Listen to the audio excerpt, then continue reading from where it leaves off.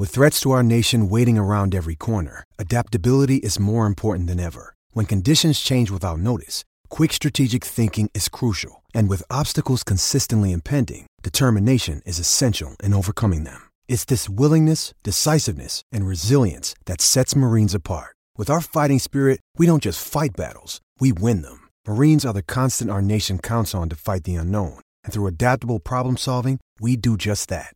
Learn more at marines.com. Judy was boring. Hello. Then Judy discovered ChumbaCasino.com. It's my little escape. Now Judy's the life of the party. Oh, baby, mama's bringing home the bacon. Whoa, take it easy, Judy. The Chumba life is for everybody. So go to ChumbaCasino.com and play over 100 casino-style games. Join today and play for free for your chance to redeem some serious prizes.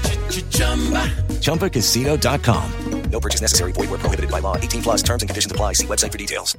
It is Ryan here, and I have a question for you. What do you do when you win?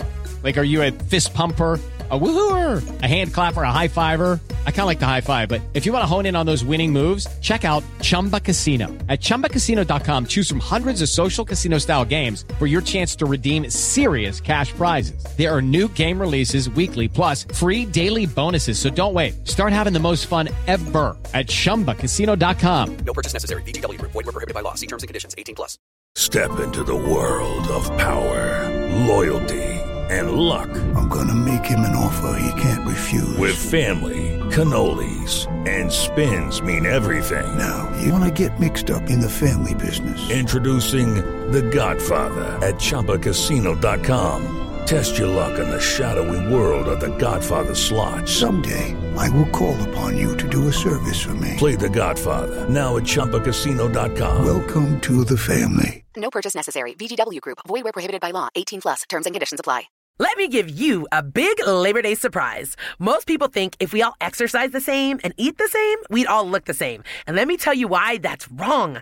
Your body is unique and your metabolism is unique. I'm Lacey Green and I'm a super trainer at Body. That's BODI.com. And you can't see me, but I don't look like your average personal trainer. I'm curvy and I'm proud of it. So I created a program for beginners only on the Body app to show people like us how to get incredible results and be our version of happy and healthy. This isn't just workout videos. It's people like you and me. It's community. It's incredible trainers. It's easy to follow nutrition and mindset experts to help you reduce stress and just feel better. And you can get started with my new program called For Beginners Only. Now, here's the big surprise. If you go to body.com right now, that's BODI.com, not only can you get everything Body has to offer at 50% off with an annual membership, you'll also get an additional 20% off, but only during Labor Day weekend. Let's do this together. Go to body.com. That's body with an I.com.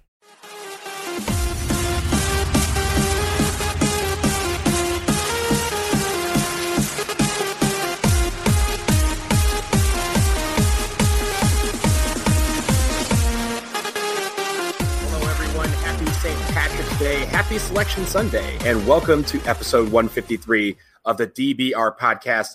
We just learned a couple hours ago the road to the Final Four for Duke, your 2019 ACC champions. So we're going to begin there. First, as always, we'd like to thank our sponsors, GTHCGTH.com for all your Go to Hell Carolina gear. Also, Bird Campbell for all your business law needs in Florida or Texas. Bird Campbell means business. I am your host this week. I'm Donald. I'm here in DC, which hopefully our team will be at next week as well. Jason and Sam are also with us. Jason in Atlanta, hello. Oh, boy, it was a really, really good weekend to be a Blue Devil fan, and it's about to be the most fun time of the year. It sure is. And let me also bring in Sam Klein. Sam is not – he's heading home to Durham. He's actually – where are you, Sam? I am in the Emmett Dulles Airport in Washington waiting for my connecting flight home. I'm so sorry, guys, that I missed the show last week. I know we were trying hard for me to figure out how to get on, and I also apologize for any background noise going on here because I am, in fact, standing in an airport. We did have to get this thing out as soon as we could to make sure that folks had this ready to go in the morning because this, as Jason said, it is one of the most exciting days of the year. I'm such a fair weather fan because I missed last week when everything was horrible, and now I'm back when everything seems great again. Duke has the greatest player in college basketball history back on the team and healthy, and things are fun. And luckily enough, on the previous flight that I was on, I had access to TV, so I was able to watch the entire selection show and take notes and the whole thing. So I am fresh off the plane, waiting for another plane, and I am ready to rock. All right. Now boarding. Now boarding. Flight number one. Flight number one to Minneapolis. Oh no! I definitely had to navigate the hell that was Dulles earlier today, so I feel your pain. But you know what? Since we only have you for a little bit, let's jump right into it with the NCAA tournament bracket. Duke, as everyone knows by now, selected as the number 1 overall seed. They will play in the East Regional, which will be right here in DC. Their first round pod will be in Columbia, South Carolina, starting on Friday, where they will play the winner of North Dakota State and North Carolina Central. So we could have a Bull City Classic on our hands in round 1. Sam, let me start with you. I'll give you a couple of metrics here, or not metrics, but a couple other things. We have Michigan State as our 2 seed, LSU as our 3, Virginia Tech as our 4 seed, and we could possibly see a matchup with Johnny Dawkins and UCF in round 2. So, Sam, what do you think of our road to the Final Four? Give us your thoughts. Well, let me just start with the all narrative version of Duke's run to the championship. So as you already noted, in the first round, Duke could get North Carolina Central, of course, the team right down the road. There's a lot of connections between Duke and Central. I know that a lot of the coaches are friends with each other, and so there are obvious connections between the programs there. In the second round, they played a legendary game in the 60s. They did play a legendary game. Yes. Yeah. Breaking the color line, even if it was behind closed doors. And then in the second round, Duke could get UCF if they beat VCU. UCF, of course, coached by longtime Duke assistant and Duke legend Johnny Dawkins. I'm actually pretty okay with that sort of first weekend for Duke. They get, I think the best thing about their seed there and their placement is that they're in South Carolina, which is where they would ideally like to go because it's a short distance to travel, and Carolina's not there. That was the thing I was watching for the most during the show was, okay, Duke is in South Carolina, great. Where are they going to put UVA and where are they going to put UNC? Having UVA in Columbia with us and having UNC in Jacksonville is a huge win for Duke because often, as we've talked about on this show, often Duke ends up playing in the same sub-regional location as UNC, and therefore there are a lot of UNC fans in the area. That won't be the case here, which is awesome for Duke. Then looking ahead, the next round, I think the most fun team for Duke to be playing is Virginia Tech, of course, a team that Duke has already lost to this season. Both teams, when Duke played Virginia Tech, were down perhaps their best player, Zion Williamson on Duke's side, and then Justin Robinson on Virginia Tech's side. So that would be probably a vastly different game than the first one we saw. And then looking over at the other half of the East Regional, of course, Michigan State being the 2 seed is something that Duke fans will say, great, bring it on. Duke seems to really know how to beat Michigan State, whether it's early in the season in the ACC Big Ten Challenge and the Champions Classic, or if it's in the Final Four. You know, we remember 2015 when Grayson Allen had a big game, and really everyone had a big game against Michigan State on Duke's path to the championship.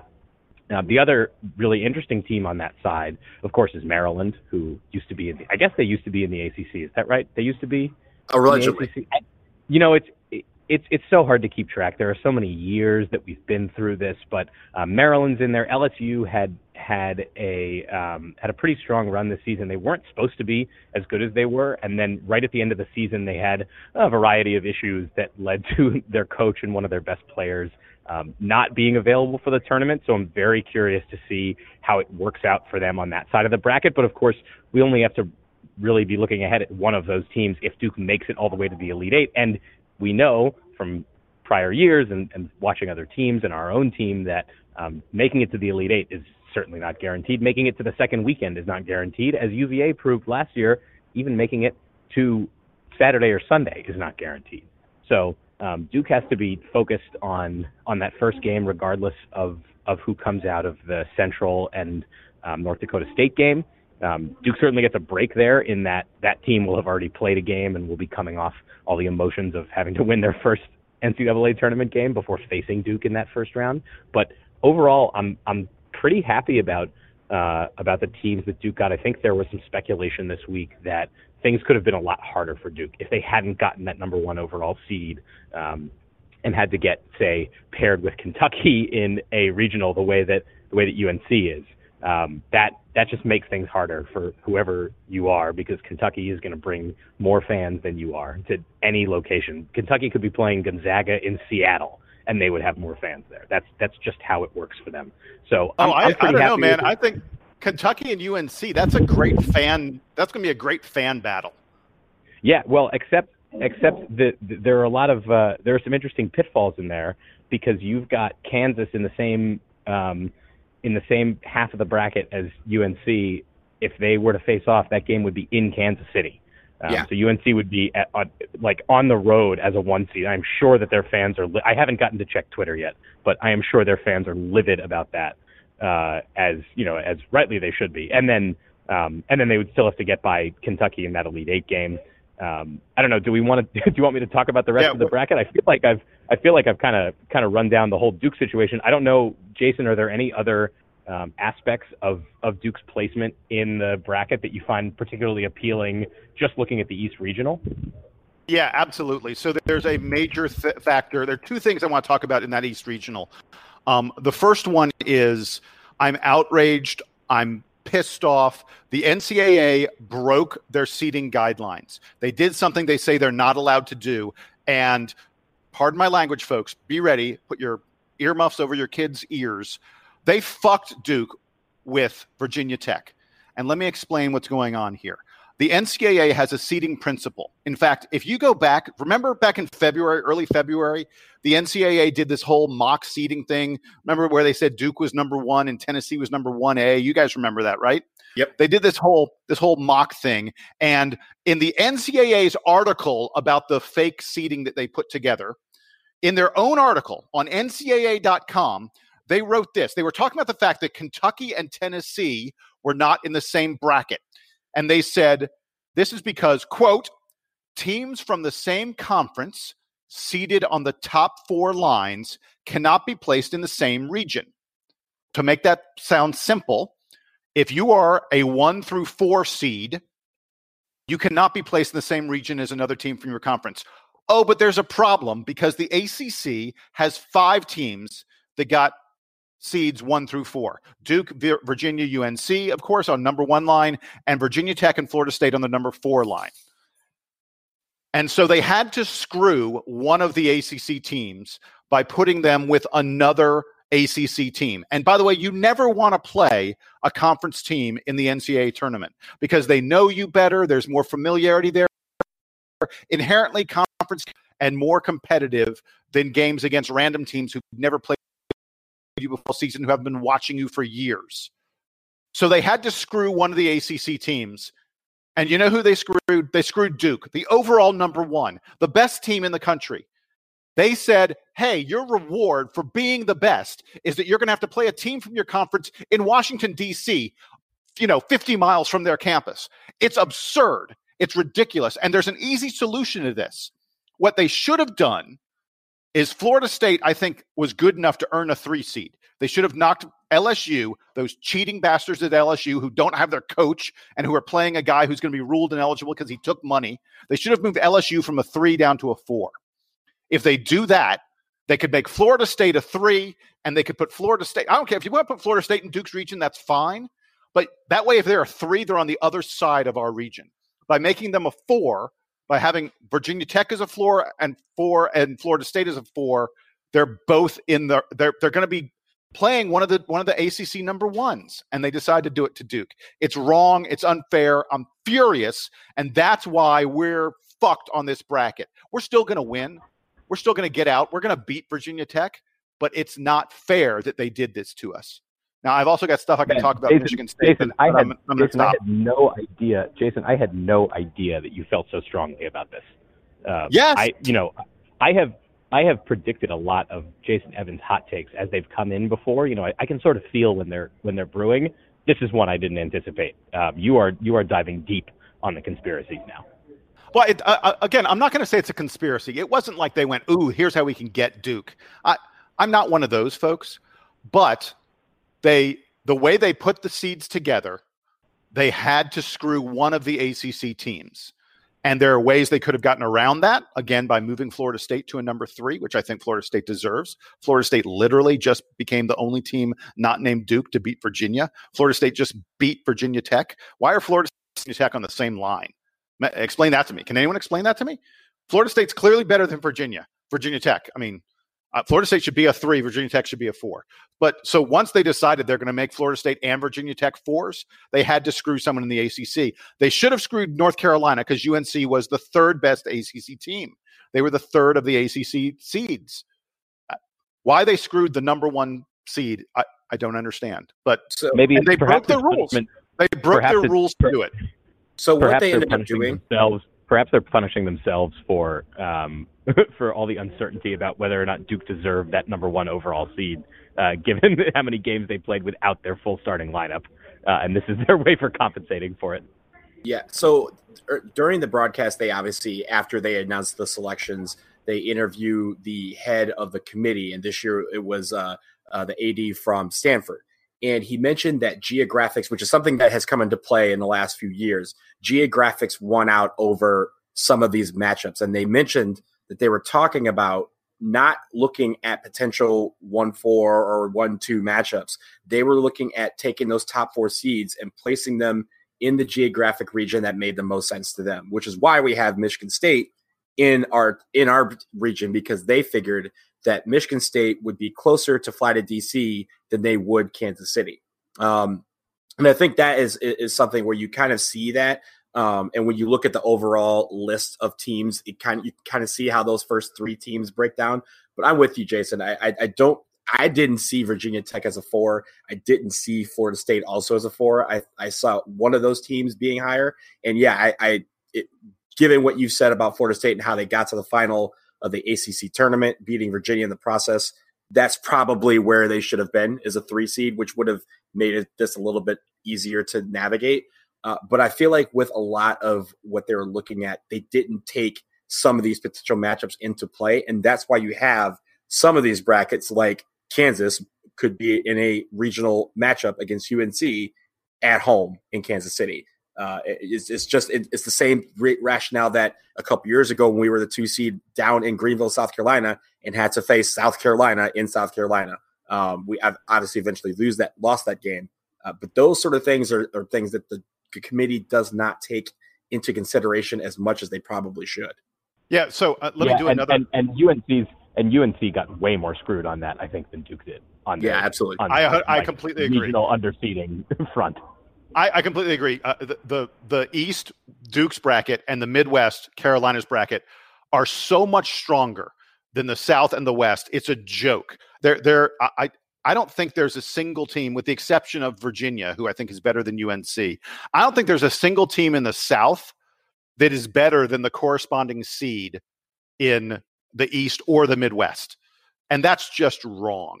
And by the way, I'm going to do a mini rant. I promise I won't take a long time on this one. The fact that the NCAA committee uses distance, geography, as their primary determinant in what region to place a team is just stupid. It's just dumb. It's one thing if you're talking about, one of the really, really high seeds, one of the top 4 seeds, or maybe even down to the second line, and you're putting them really close to home, driving distance. If you're talking about driving distance, I get it. But the fact that they moved Michigan State, who was one of the highest number 2 seeds, to Duke's region because they said, DC is closer than Kansas City. DC is 585 miles away from Michigan State. Kansas City's 700 miles. No one's driving 585 miles. No one's driving 700 miles. Everyone's taking a plane. We're talking about the difference of about 20 minutes on it, like a 2-hour plane flight versus a 2-hour and 20-minute plane flight. It's absurd that the NCAA committee went, the overall number 1, Duke, we're going to give them this team that was almost a number 1. We're going to give them one of the best number 2 seeds in Michigan State because DC is 115 miles closer to Michigan State than Kansas City is. That's just dumb. And the NCAA, they make rules for themselves that are stupid rules. And so they put themselves in a situation where they make a bracket that people go, why? No sane person would do this. This isn't the smart way to do it. And they do it over and over, year after year, and it's like they don't care that they're idiots. Well, I care, even though Duke's going to win, and it doesn't matter. So I want to shift gears a little bit within the tournament and talk about, I think you guys are ready for this. Let me talk about the net. Okay, so the net, for those of you out there, is the new kind of RPI rating system that the NCAA came with. It's called the NCAA evaluation tool, and that's what the net stands for. But I feel like they didn't use that tool very much in that committee room, because when you look at this bracket, you have a couple of teams like St. John's, who was rated 70th in the 70s in the net rankings. Okay, so even by the NCAA's evaluation tool, they selected a team for the NCAA tournament as an at-large that was not one of the top 68 teams in the country. Meanwhile, there are several teams in the 30s and 40s in their same ranking that did not get a sniff, and not even that, weren't even the first four left out. They were the next whatever left out. And it really needs a lot of work. We've talked about it a lot this season. I mean, from the first rankings when they had, what was it, Ohio State was ranked number 1, 3 weeks into the season.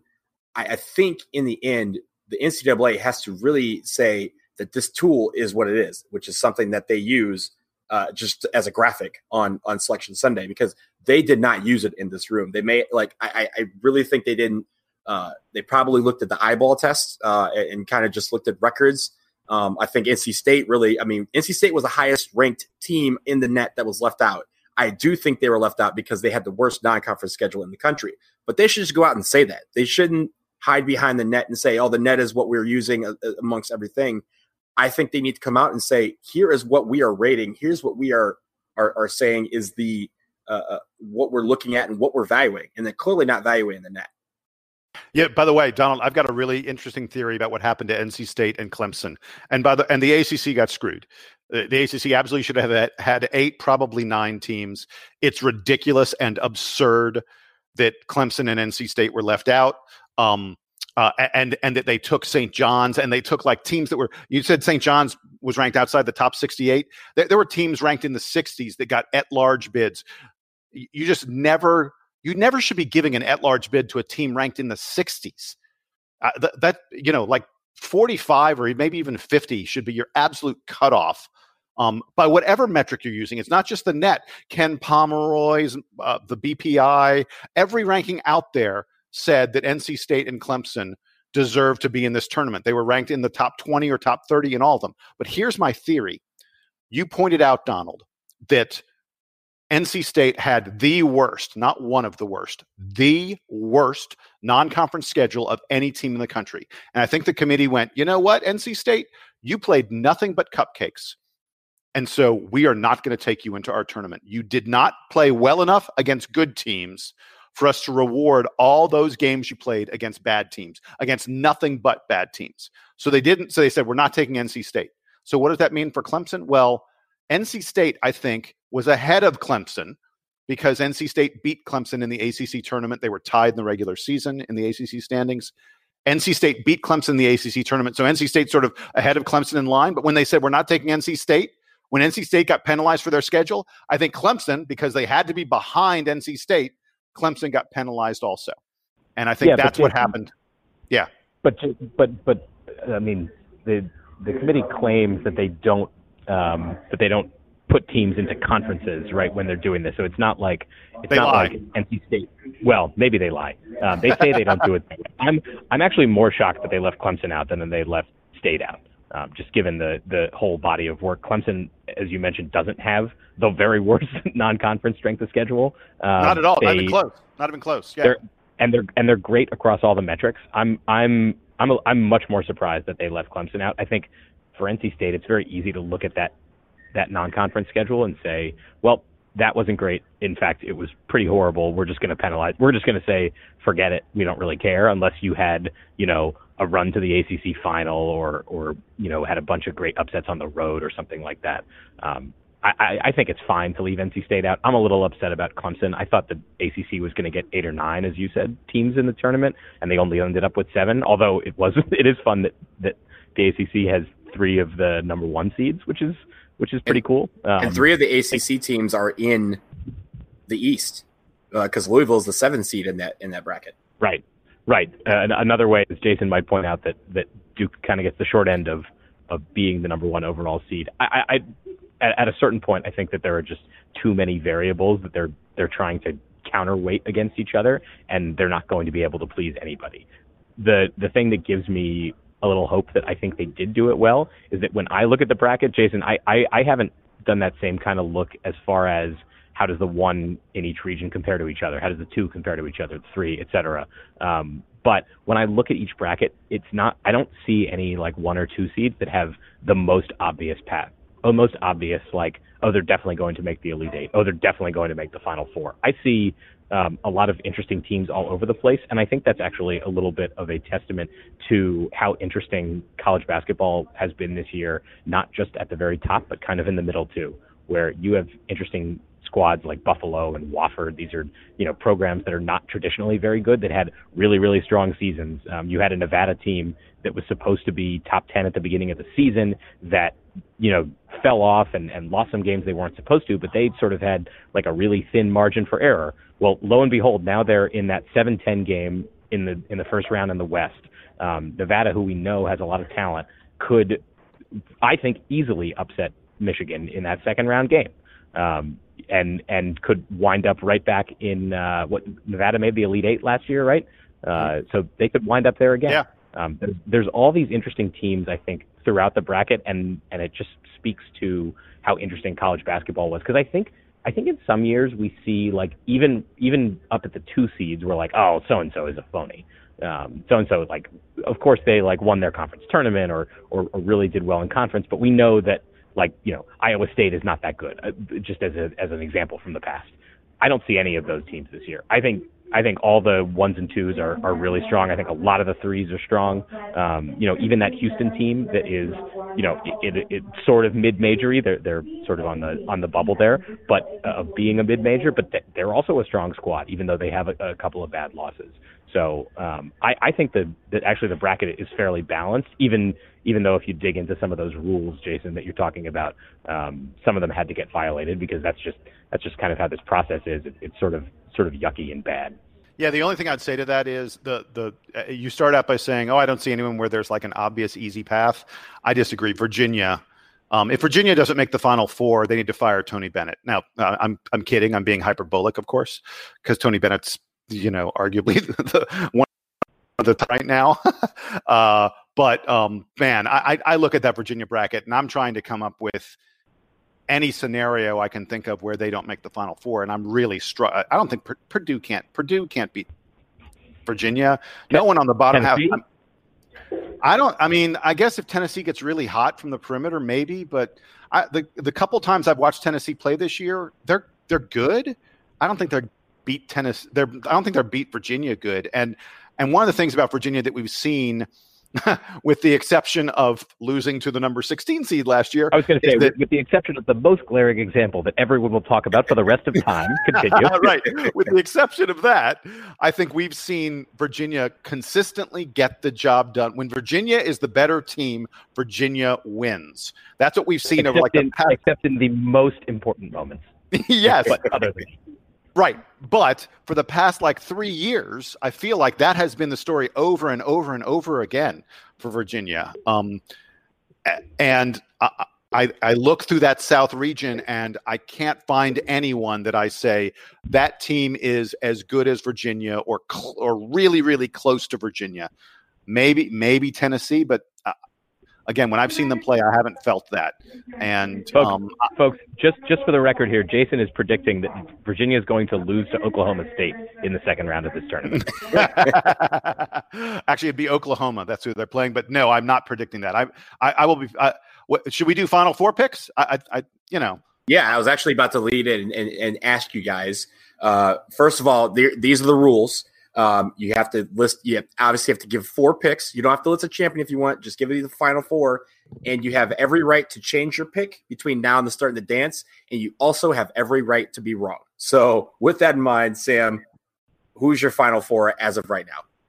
All right. So you'll obviously see my official picks when the DBR bracket challenge comes out when those picks get revealed on Thursday, because of course we're going to be doing the DBR bracket challenge again this year. Donald, I'm sure you're going to share all the details about that, because I think you're in charge of that particular fun. But right now, as I'm looking at the note that I wrote on my phone, I have Duke, Gonzaga, UVA. Those are all one seeds, right? Those are all one seeds. Yeah. Way to go out on a limb. And Kentucky. I've got a fairly safe set of picks. I might change those things around, but Duke, Gonzaga, UVA, and Kentucky. Am I picking too much with the heart and not with the head? Who knows? We'll see. It sounds like you're picking with the head, not the heart. I mean, those are all head picks.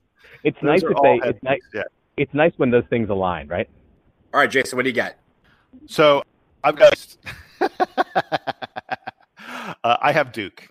Yes, I have Duke coming out of the East. I know that's a huge shocker. Out West, my early pick, again, thank you, I reserve the right to change it, is Texas Tech. And if not Texas Tech, I may go Florida State. I like both of those teams a lot. Jason, are you a hater of Gonzaga? I'm kind of not. I'm not a believer because they beat Duke on a neutral court earlier this season. Because they haven't played anyone in 4 months. That's why. So anyway, moving on in the South, I've got Virginia. I teed that up a moment ago. I'll be shocked if anyone but Virginia comes out of the South. And like Sam, I've got Kentucky coming out of the Midwest. So I have Duke obviously in the East. I have Gonzaga in the West. I have Tennessee coming out of the South because I'll say it. I just don't trust UVA in the tournament. I don't think they're going to lose in the first round again. But I do think that they will probably fall to a team that can run up and down the floor and get a lot of points, and that is Tennessee. Virginia's definitely going to leave all their starters in for the entire game. Oh, the entire game. Absolutely.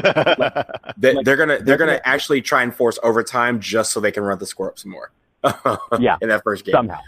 And here's the thing: in the Midwest, I've been going back and forth just the last few hours, and this is probably going to change. But right now, I have UNC because I do think that they somehow find a way to get to the Final Four in years that they probably shouldn't. This year is a year that they if they're in the Final Four, they would probably, you could say that they should be there. So I have them right now. That's probably going to change. The Gonzaga pick may also change based on how I feel basically Thursday morning. But I have Duke, Gonzaga, Tennessee, and UNC in my Final Four so far. But for those of you out there who want to get in on the action, as Sam alluded to, we have a DBR bracket challenge. I've posted the link in the DBR forums, so you could go there, register. You can fill out one bracket. You can enter one bracket into this thing. Last year, I think we had like 228 different brackets. But the winner of the DBR bracket challenge will get to have a guest segment on this very show sometime after the season. So that will be, we had one last year. It was like, I thought it was pretty good that we did last year. So we're going to do that again. Again, the DBR bracket challenge is run through Yahoo. It's on the forums right now. So you can go click on that link and register, and may the best player win.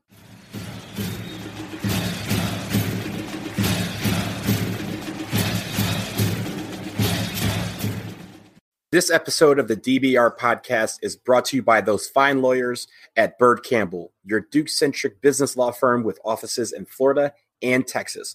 Run by two Duke class of 1978 graduates, no law firm bleeds Duke blue more than Bird Campbell. If you or a loved one is in need of legal services, check them out at birdcampbell.com. That's BYRDCAMPBELL.com. Bird Campbell, you know they mean business.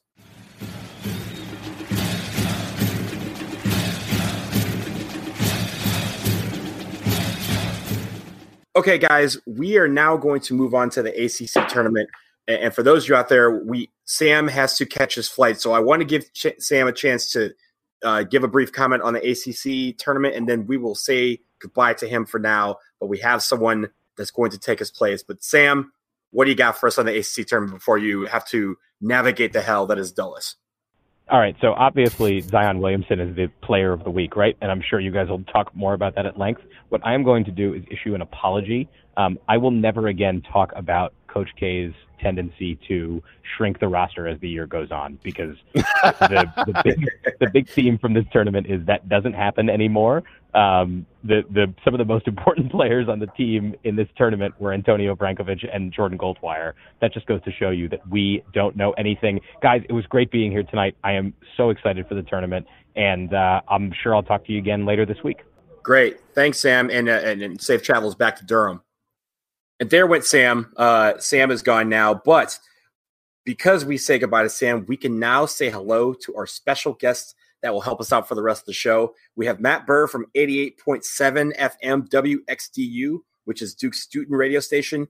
And if I'm not mistaken, one of the hosts of the WXDU sports show. But in any case, Matt has been a friend. Is that correct? Yeah, that's correct, Donald. Yeah. Yep. Good. Thank you. And Matt's been a friend of the podcast team for quite a while. We've worked with him on several different occasions, but we're happy to have him finally appear on the DBR podcast. So Matt, welcome. Yeah, thanks so much, guys. As you said, I do co-host the XDU Sports Show on Sundays, and via that, I have the privilege of attending the ACC tournament this past weekend. Great time, obviously. Would have been great, or pretty great, obviously, even if we hadn't won. But the fact that we took home the championship was incredibly sweet, and I got to talk to some of the guys after the game. Was there while they were cutting down the nets, and it was just really special for sure. That's terrific. We're going to get into more of that. I actually also was in Charlotte, but did not get a ticket to the game. So I think what I have to do from now on for the ACC tournament is go to the city where it's hosted and not go to the games, because we end up winning championships when that happens. So it's not crazy if it works, right? No. But when we start with the ACC tournament, we have to start with number one, Zion Williamson. Came back from injury. He had been missing for 6 games. He came back, and damn did he come back. He did not miss a shot until the second game of the tournament for him. Was the tournament MVP, averaged 27 points a game, over 10 rebounds a game, several blocks, and a partridge in a pear tree. Matt, I'm going to start with you. Tell me about the phenomenon that is Zion Williamson. How was it in person? Because I know how it looked on TV. It looked mesmerizing. Yeah, no, for sure. It was amazing. I mean, just right from it was like 2 minutes into the Syracuse game when he got the steal and a dunk that was, just inside the free throw line, and just the arena like erupts. Like the energy that Zion brings to the team, and then just even for the fans, feeds off it. Obviously, he went 13 for 13 in that first game, which was a ACC tournament record. And I think it was even an all-time ACC record tied with a Brad Doherty game against UCLA. So that shows you just from the beginning how on Zion was. And afterward, people were just kind of, when they were talking to him in the post game, they were kind of like in awe of how good it was, and they're like, this was just like the perfect game. And then Zion, he's so humble. He was it wasn't the perfect game. I couldn't throw a tennis ball into the ocean when it came to the free throw line, where he went 2 for 9, and that was the only down spot in his game. He had the steals, he had the blocks. It was a complete package there.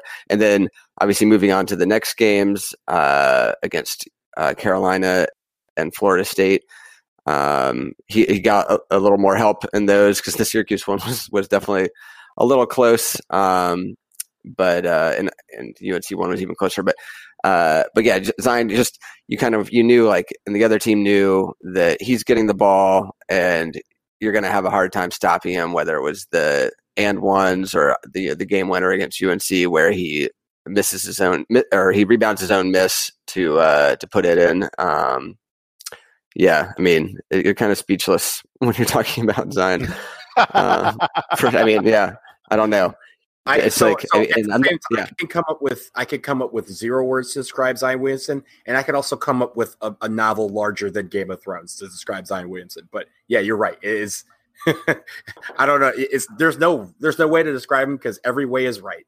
Yeah, I mean, I'm just like kind of reading over here. He's Duke's first freshman recipient of the MVP award, the first since Brandon Wright in 2007 for a freshman getting it.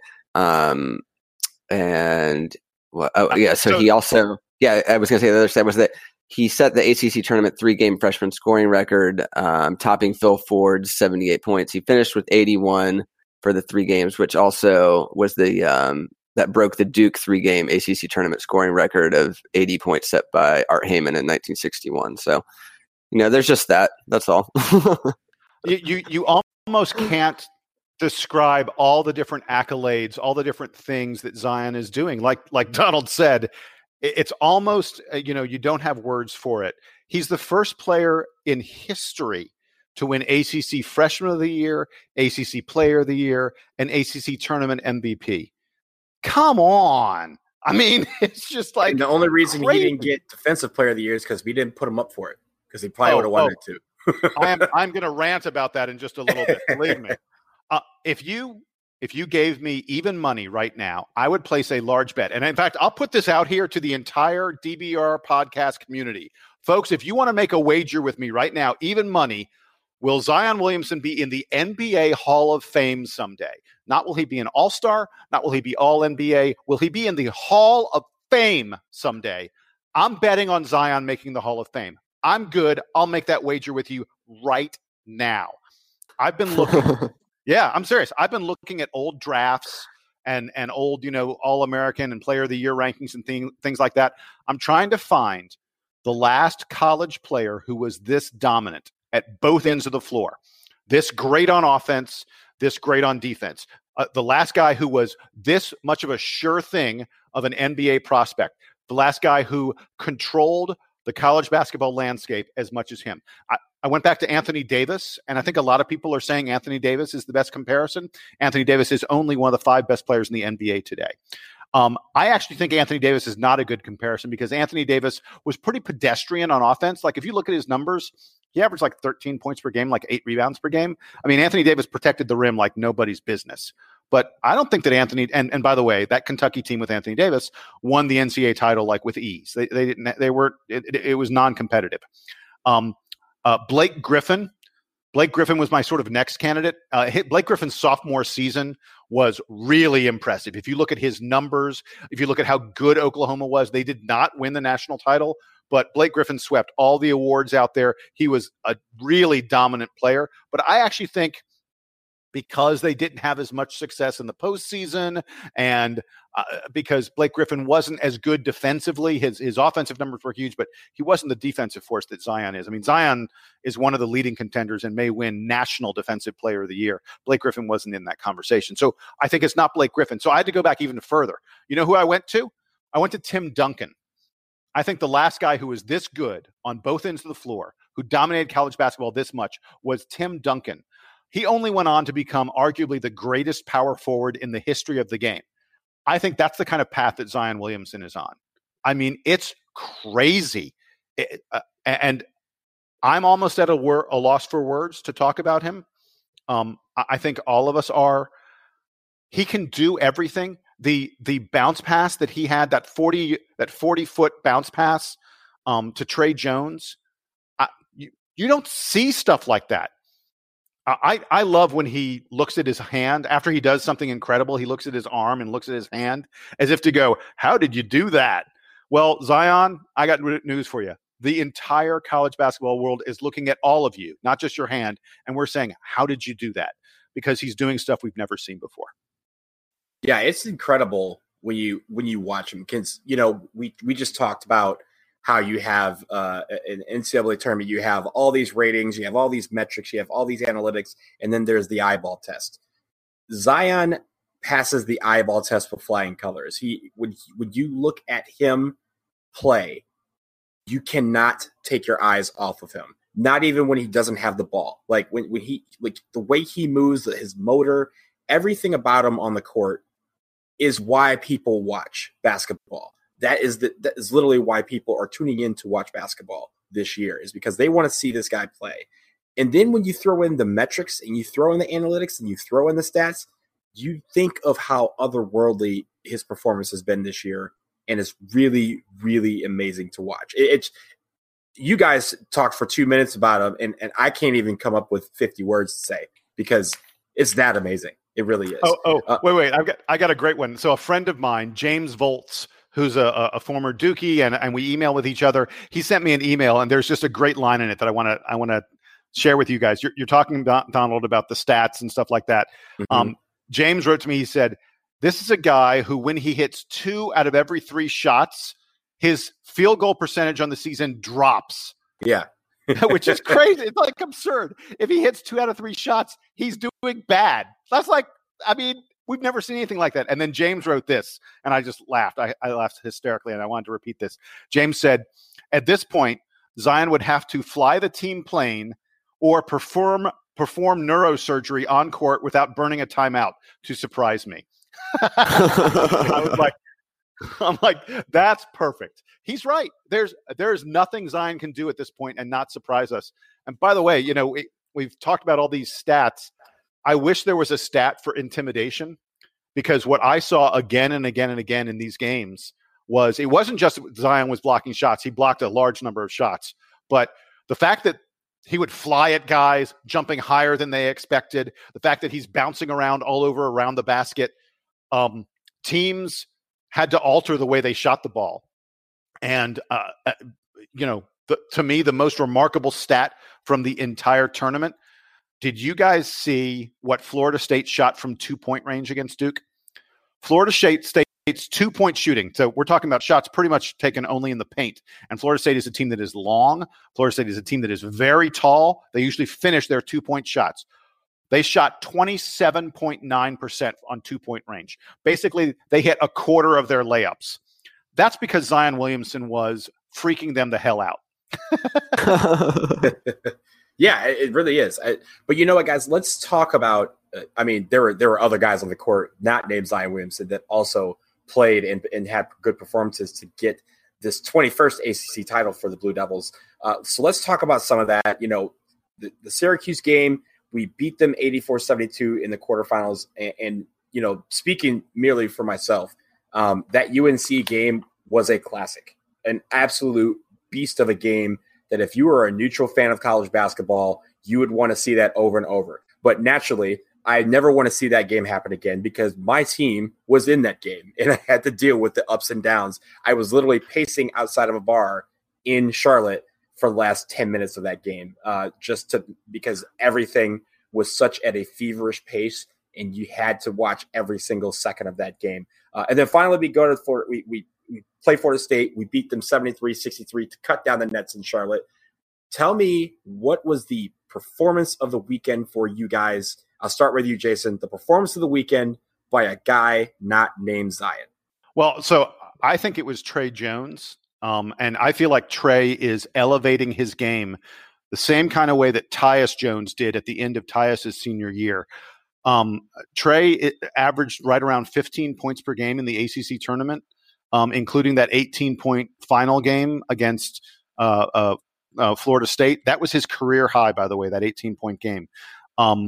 He had 18 assists with only 8 turnovers. He had 10 rebounds, 5 steals.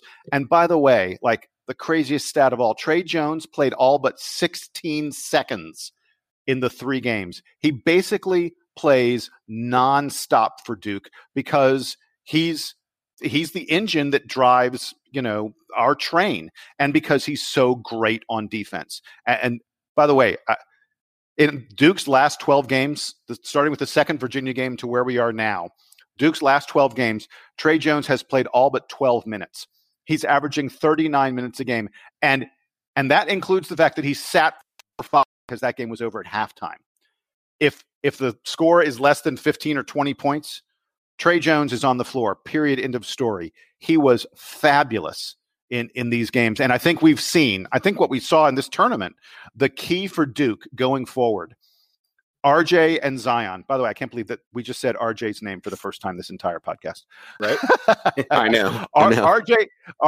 RJ and Zion are going to give you what they give you. RJ and Zion are arguably the 2 best players in the country, or damn close to it. And they are going to be great. The key for Duke is everyone else. And do we get 2 other guys? Because I think one doesn't get the trick done. But if we get 2 other guys who do it, then Duke wins. And if those 2 guys are playing really well, Duke wins easily. And this tournament, Trey was one of those 2 guys. And I feel like the other one was Javin DeLaurier, especially in the final. But I'm going to let Matt talk about someone else because I was told to talk about one. That's so I cool. talked about Trey. No, I would totally agree. There mentioning Trey, I thought it was somewhat shocking that he didn't end up making the first team all tournament. He was I guess he was the top vote getter on the second team. But yeah, RJ and Zion both on the first team. Trey definitely was especially incredible yesterday in the championship. 8 for 14. He made one of our only 2 3-pointers in the game. 4 rebounds, 6 assists. But yeah, just the clutch plays for sure. And I would also, I totally agree with you throwing in Javin there at the end. Obviously, we know that Marquise didn't play this weekend, and Javin definitely had to step up there, guarding the bigger guys for Florida State, guarding Luke May and Garrison Brooks as well. We haven't mentioned. I'll definitely throw in the unsung heroes that I think everybody would agree are Duke legends from this weekend is the duo of Jordan Goldwire and Antonio Vrankovic. I know Sam mentioned them as well. For that game against Carolina, I mean, that was just Jordan Goldwire. We saw him have his day in the sun there in the Louisville comeback game, but coming in against UNC after he came in to guard UNC's Cam Johnson, who had scored 14 points in what seemed like 3 or 4 minutes to start the game, and I think after that maybe Cam only scored 9 more the rest of the game. Jordan was phenomenal. Besides locking up someone that is several inches taller than him, Coach K specifically pointed out his ability to get back on the break and prevent the UNC runouts that we know that they live on after makes or misses. He just was really praising Jordan's athleticism and his awareness to get back and break that up and cause them to play a more of a half court game. And then obviously Antonio, he's played even less than Jordan over the season in his career, but he's obviously a team player. And he comes in there after Javin picks up the quick fouls that we know he tends to do sometimes, and just provided that big body that we needed. And actually, I'm looking at the plus minus here for the UNC game, and Antonio was plus 12. 14. It says plus 12 on the thing I'm looking at. It's the highest one. The next highest is Jordan with a plus 4. So that just tells you something. And I mean there was the one play, several, but there's the Antonio passing to Jordan for a layup. I mean that's not something you would expect to happen, obviously, in a game like that. You had Antonio blocking Luke May. That was something that he specifically pointed out in the post game as kind of the highlight for him. And Coach K even mentioned too. He's like, if Antonio thought he was going to play 10 minutes in this game coming in, I mean that certainly wasn't going to be the case. And he even said something to one of the other reporters, like kind of like, when I had the senior night start against Wake Forest, like that's kind of like that's my sort of like the end of my contribution to the season probably. And here he is. He started the second half there against UNC as well. So major shout out to both of those guys for that game. And they came in there. I'm honestly not sure if Antonio did play against Florida State. I think he ultimately he was going to come in. I saw a couple times he was getting ready to come in, and then Florida State would sub out Kumaji, and then Antonio would stay on the bench, and they brought in either Jack or Jordan instead. But yeah, Jordan still played against Florida State as well. He earned it, and the end of the Carolina game, one of my friends described the way that Jordan looked when he was playing with the cramps as like if you were playing FIFA soccer and your guy has like the red X on top of him because it's like saying like this guy needs to be this guy needs to be subbed out.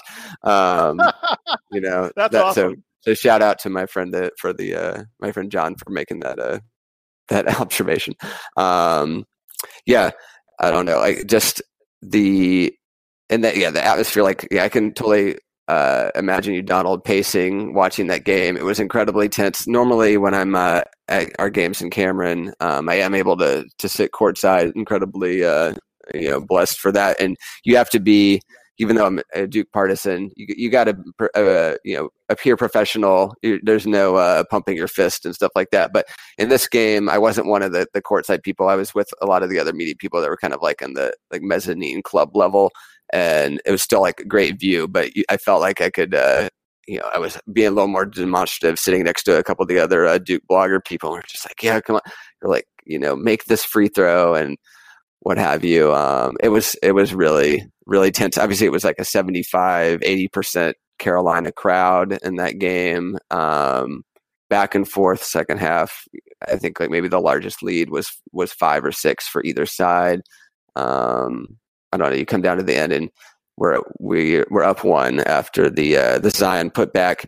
RJ's fouled, and you're kind of just like, all right, just come on, RJ, make one or maybe both. And he hasn't been a incredible free throw shooter this year, but I do think he's good in the clutch. So I really expected him to make one, and then when he misses the second one, they're just kind of coming down. I had flashbacks to the Duke Butler national championship game where you're just kind of like it had been off a free throw, missed, and there's guys putting up a long shot, and you're kind of like just hanging. Is this going to go in? And then just like no, and then the follow. Honestly, I haven't even like seen if the follow was. I guess it did get off in time and just missed. I was sort of on the opposite basket of that and haven't even studied it enough to realize if that would have counted. But just like the reaction of like the Duke fans in the building when when the buzzer went off, you're just like relief, because we just couldn't lose to them 3 times, honestly. And I really liked. Someone posted a video of the team huddle in the locker room or in the hallway before the game, and you could hear Javin speaking up and just kind of being like, this is personal. We can't lose to these guys 3 times, despite whatever, disregard the seeding of the NCAA tournament, which we know it was important, but you just, we needed to win that one. And, you move on to the Florida State one, and it's just kind of like that one. We were down maybe 7 or 8 in the first half, and you're kind of like, we're a little flat. They're making a lot of threes. They made all but I think 1 free throw. Kabengele was. It was funny how Kabengele doesn't start because Kumaji, even though he made his first 2 shots and then went out, and then Kabengele comes in and starts sort of lighting it up, and I'm like, well, Leonard, come on, bring Kumaji back in here.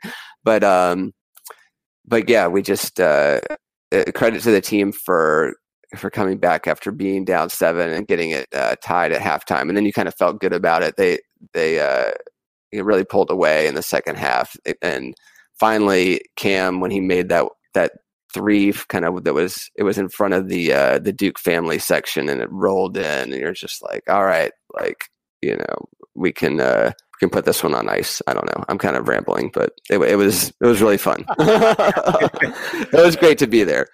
Yeah. So for me, I think you guys talked about a couple of guys that I wanted to talk about when we talk about guys not named Zion. So I'll talk about RJ Barrett because we really haven't discussed him that much on this podcast. And he had a great, 3 series of games. When we talk about this machine that is Zion, you have to talk about what it means for someone who is supposed to be on the same level and mentioned in the same light as him, having to kind of take a back seat to him. And I think RJ was able to provide the offense that he normally provides, to provide, that spark that we needed. It's at key plays of the game, at key moments of the game. And he was able to do that extremely well while serving kind of as the back, one of the backup singers, if you will, to that machine. When we talk about this ACC tournament, we're going to talk about it being the Zion tournament. That's how it's going to go down in history. But having said that, RJ Barrett really provided a lot of offense for us. He was really good on defense, especially with rebounding, because we needed every one of his rebounds, especially against UNC. He had 8 key rebounds for us in that game, in 7 assists as well in that game. So he's distributing the ball. He's doing a lot. And I think RJ deserves a lot of credit for how he played this week, because he helped us cut those nets down in Charlotte. So we're running long. There's so much to talk about this week. We still haven't done parting shots and things like that. But I have one more, a couple more things I want to say about the ACC tourney. Sorry, folks, bear with me. The first one is we absolutely positively won this tournament in the paint.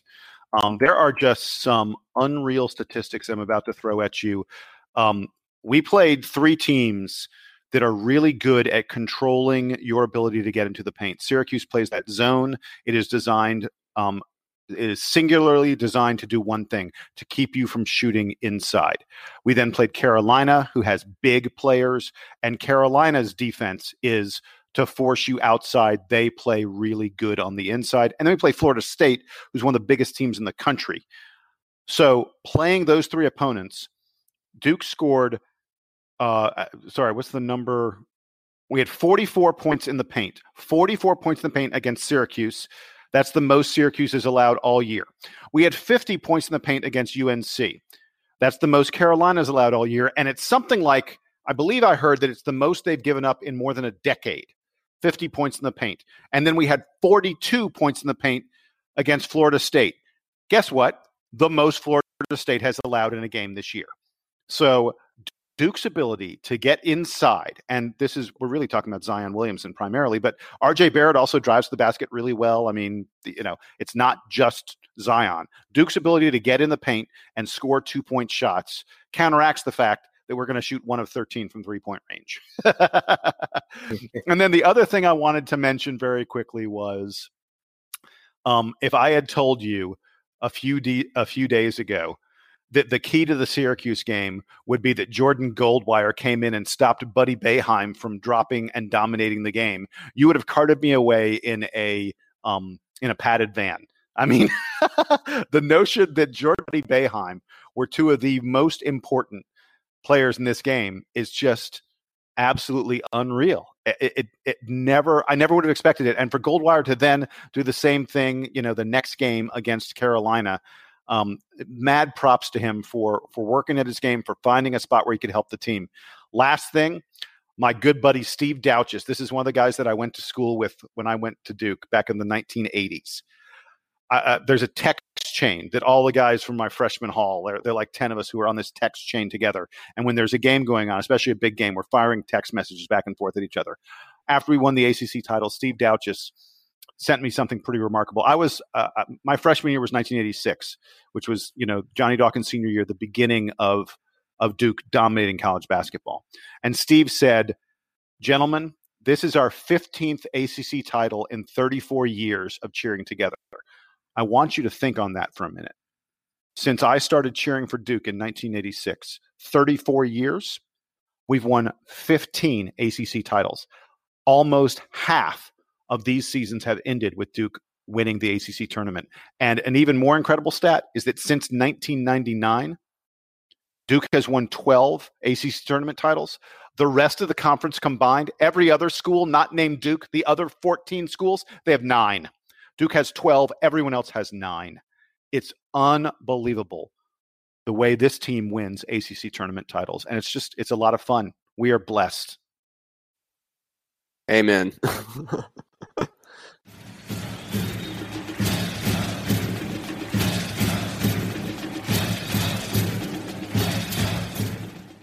The DBR podcast is brought to you by GTHCGTH.com. As any Duke fan knows, that stands for Go to Hell, Carolina, Go to Hell. And it is the go-to website for Go to Hell, Carolina, Go to Hell branded hats, t-shirts, rally towels, foam fingers, and other gear that shows off your true feelings for those cheaters 12 miles down the road.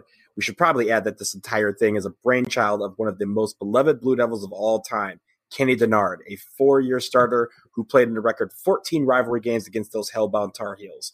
He and his partner Holt Gardner, class of 91, add new items every week. So go visit GTHCGTH.com. We know you will see something you like. And as always, go to hell, Carolina, go to hell.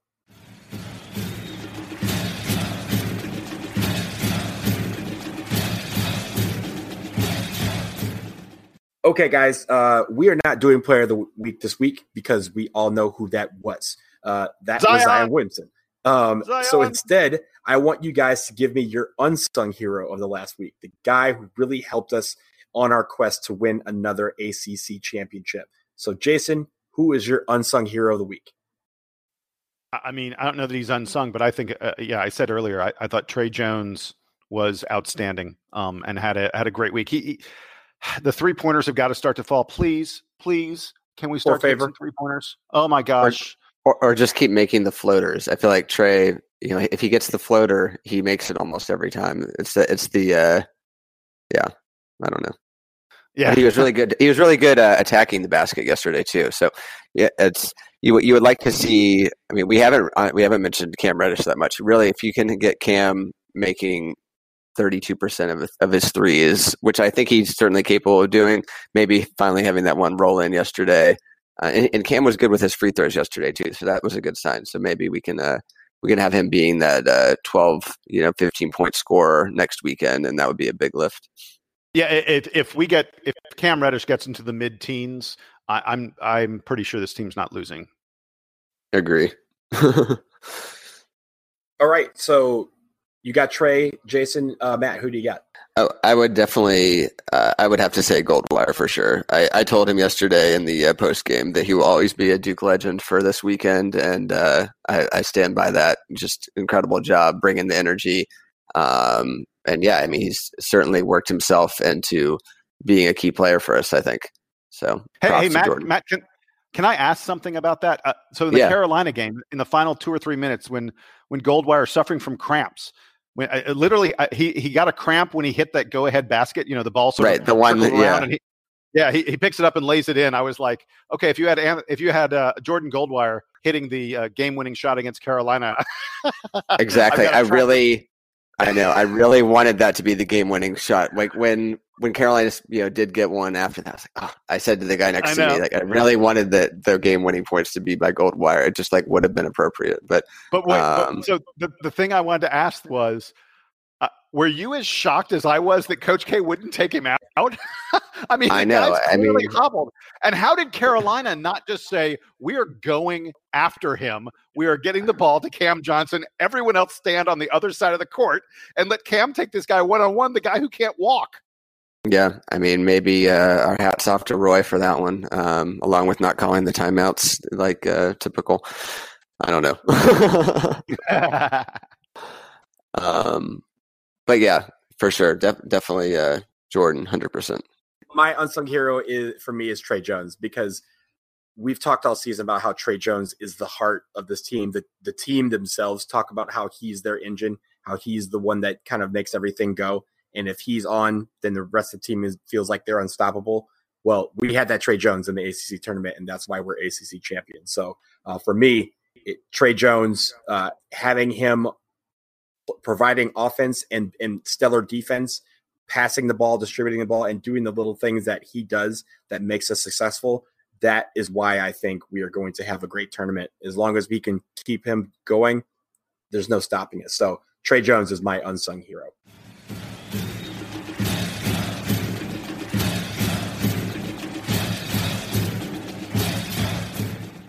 And that brings us to parting shots. So Jason, I will go to you first.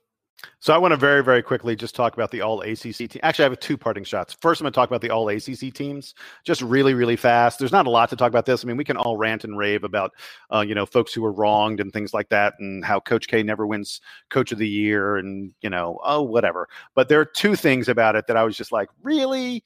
So someone gave a Player of the Year vote to Kai Bowman of Boston College. I think it was awful nice of the ACC to give Kai Bowman's mother one of the ballots and allow her to fill it out, because there's absolutely no other justification other than Kai Bowman's mother or grandmother or something like that filling out or girlfriend filling out a ballot.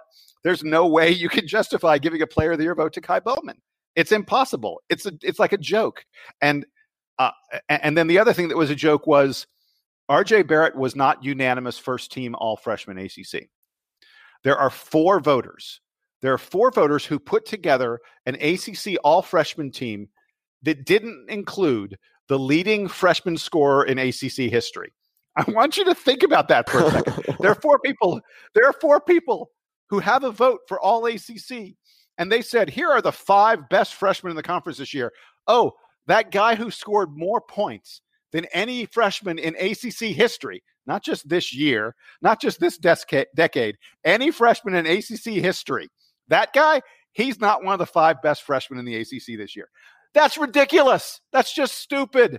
And I would love if the ACC would say, hey, you 4 guys, and by the way, you 5th person who voted for Kai Bowman, your votes are gone.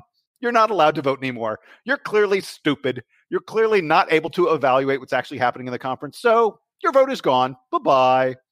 And then the last thing I want for my parting shot, I wanted to mention, gentlemen, the best line ever from a post-game interview, ESPN's stupid, really bad, uninformative post-game interview from the into the ACC tournament.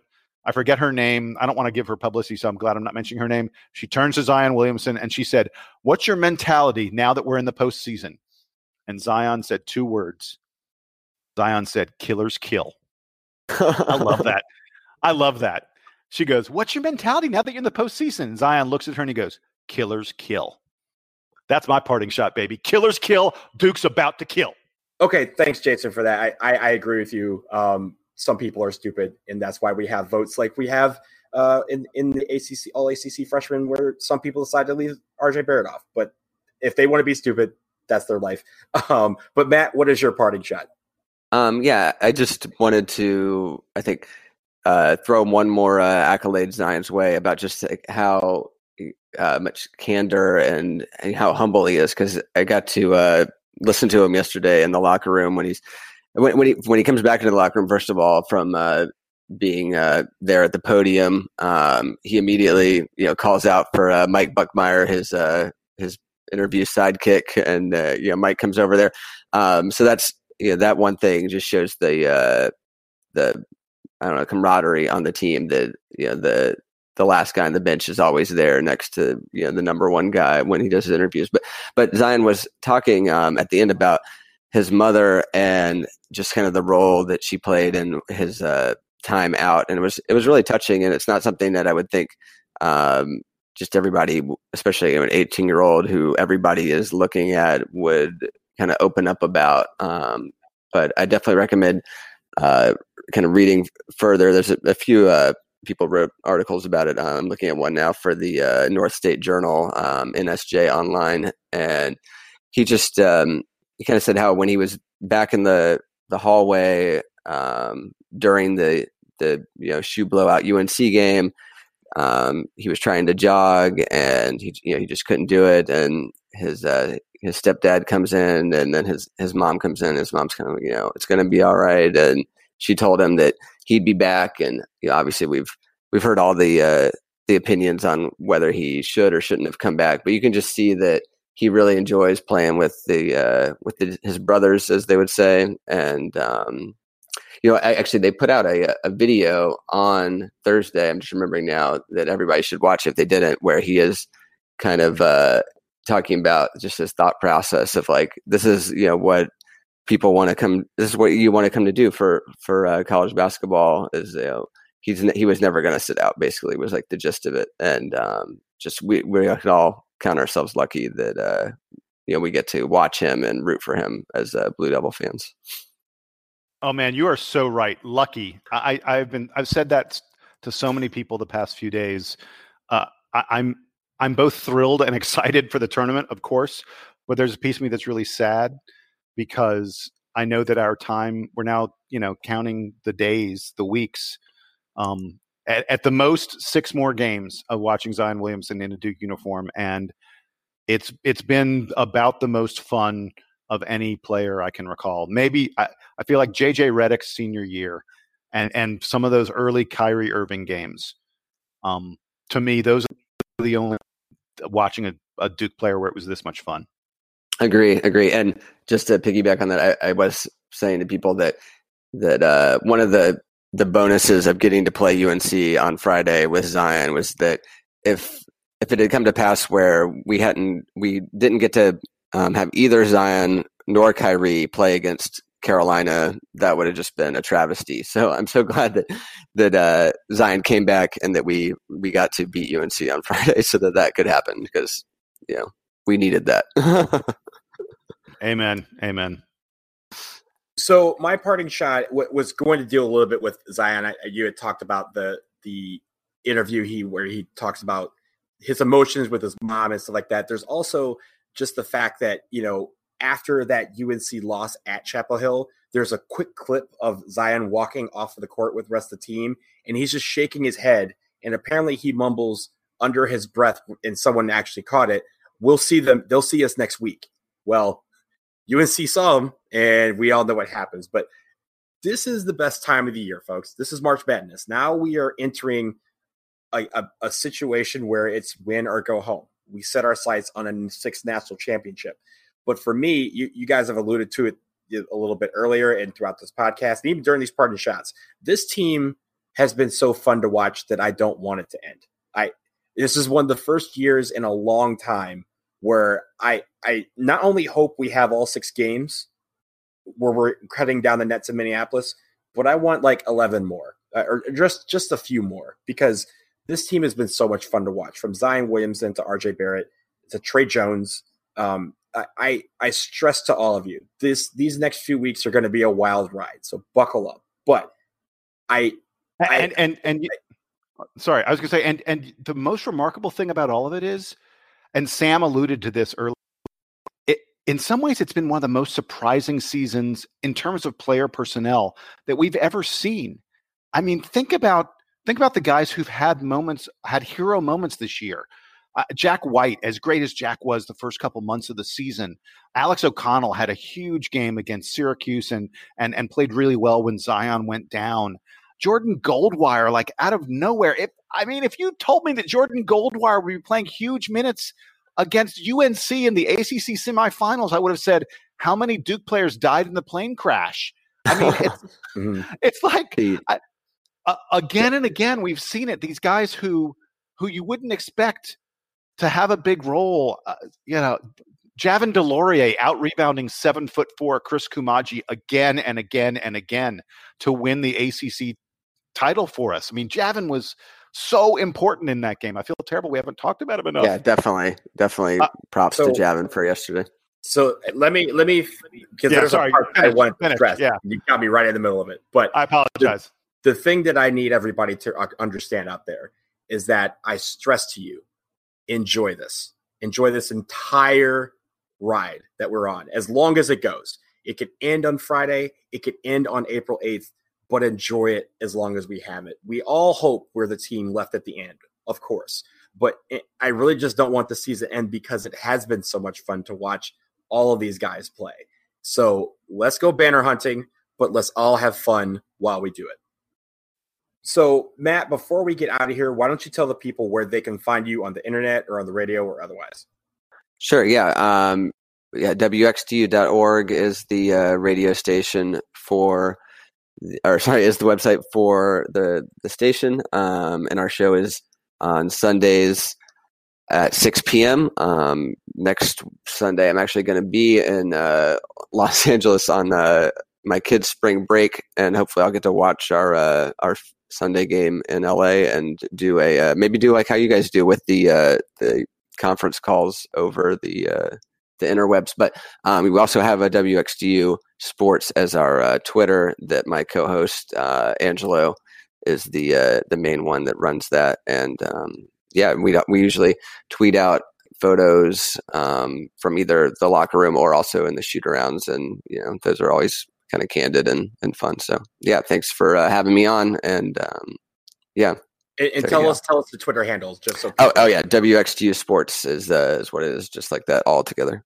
All right, there it is, guys, and that will do it for episode 153 of the DBR podcast. We'd like to thank all of you guys out there for tuning in. I know this is kind of on the long side, but of course we had to talk about a lot of stuff, so we're glad you're still here at the end. Thank you, Matt, for joining us, and for Sam, who is somewhere in the friendly skies above Virginia right now. For Jason down in Atlanta, I am Donald in DC. We will check you guys out probably after the first round matchup is concluded. At some point, we will probably do a preview of the second game. But until then, let's have some fun, ladies and gentlemen. It's March Madness. Duke Band. Thank you so much.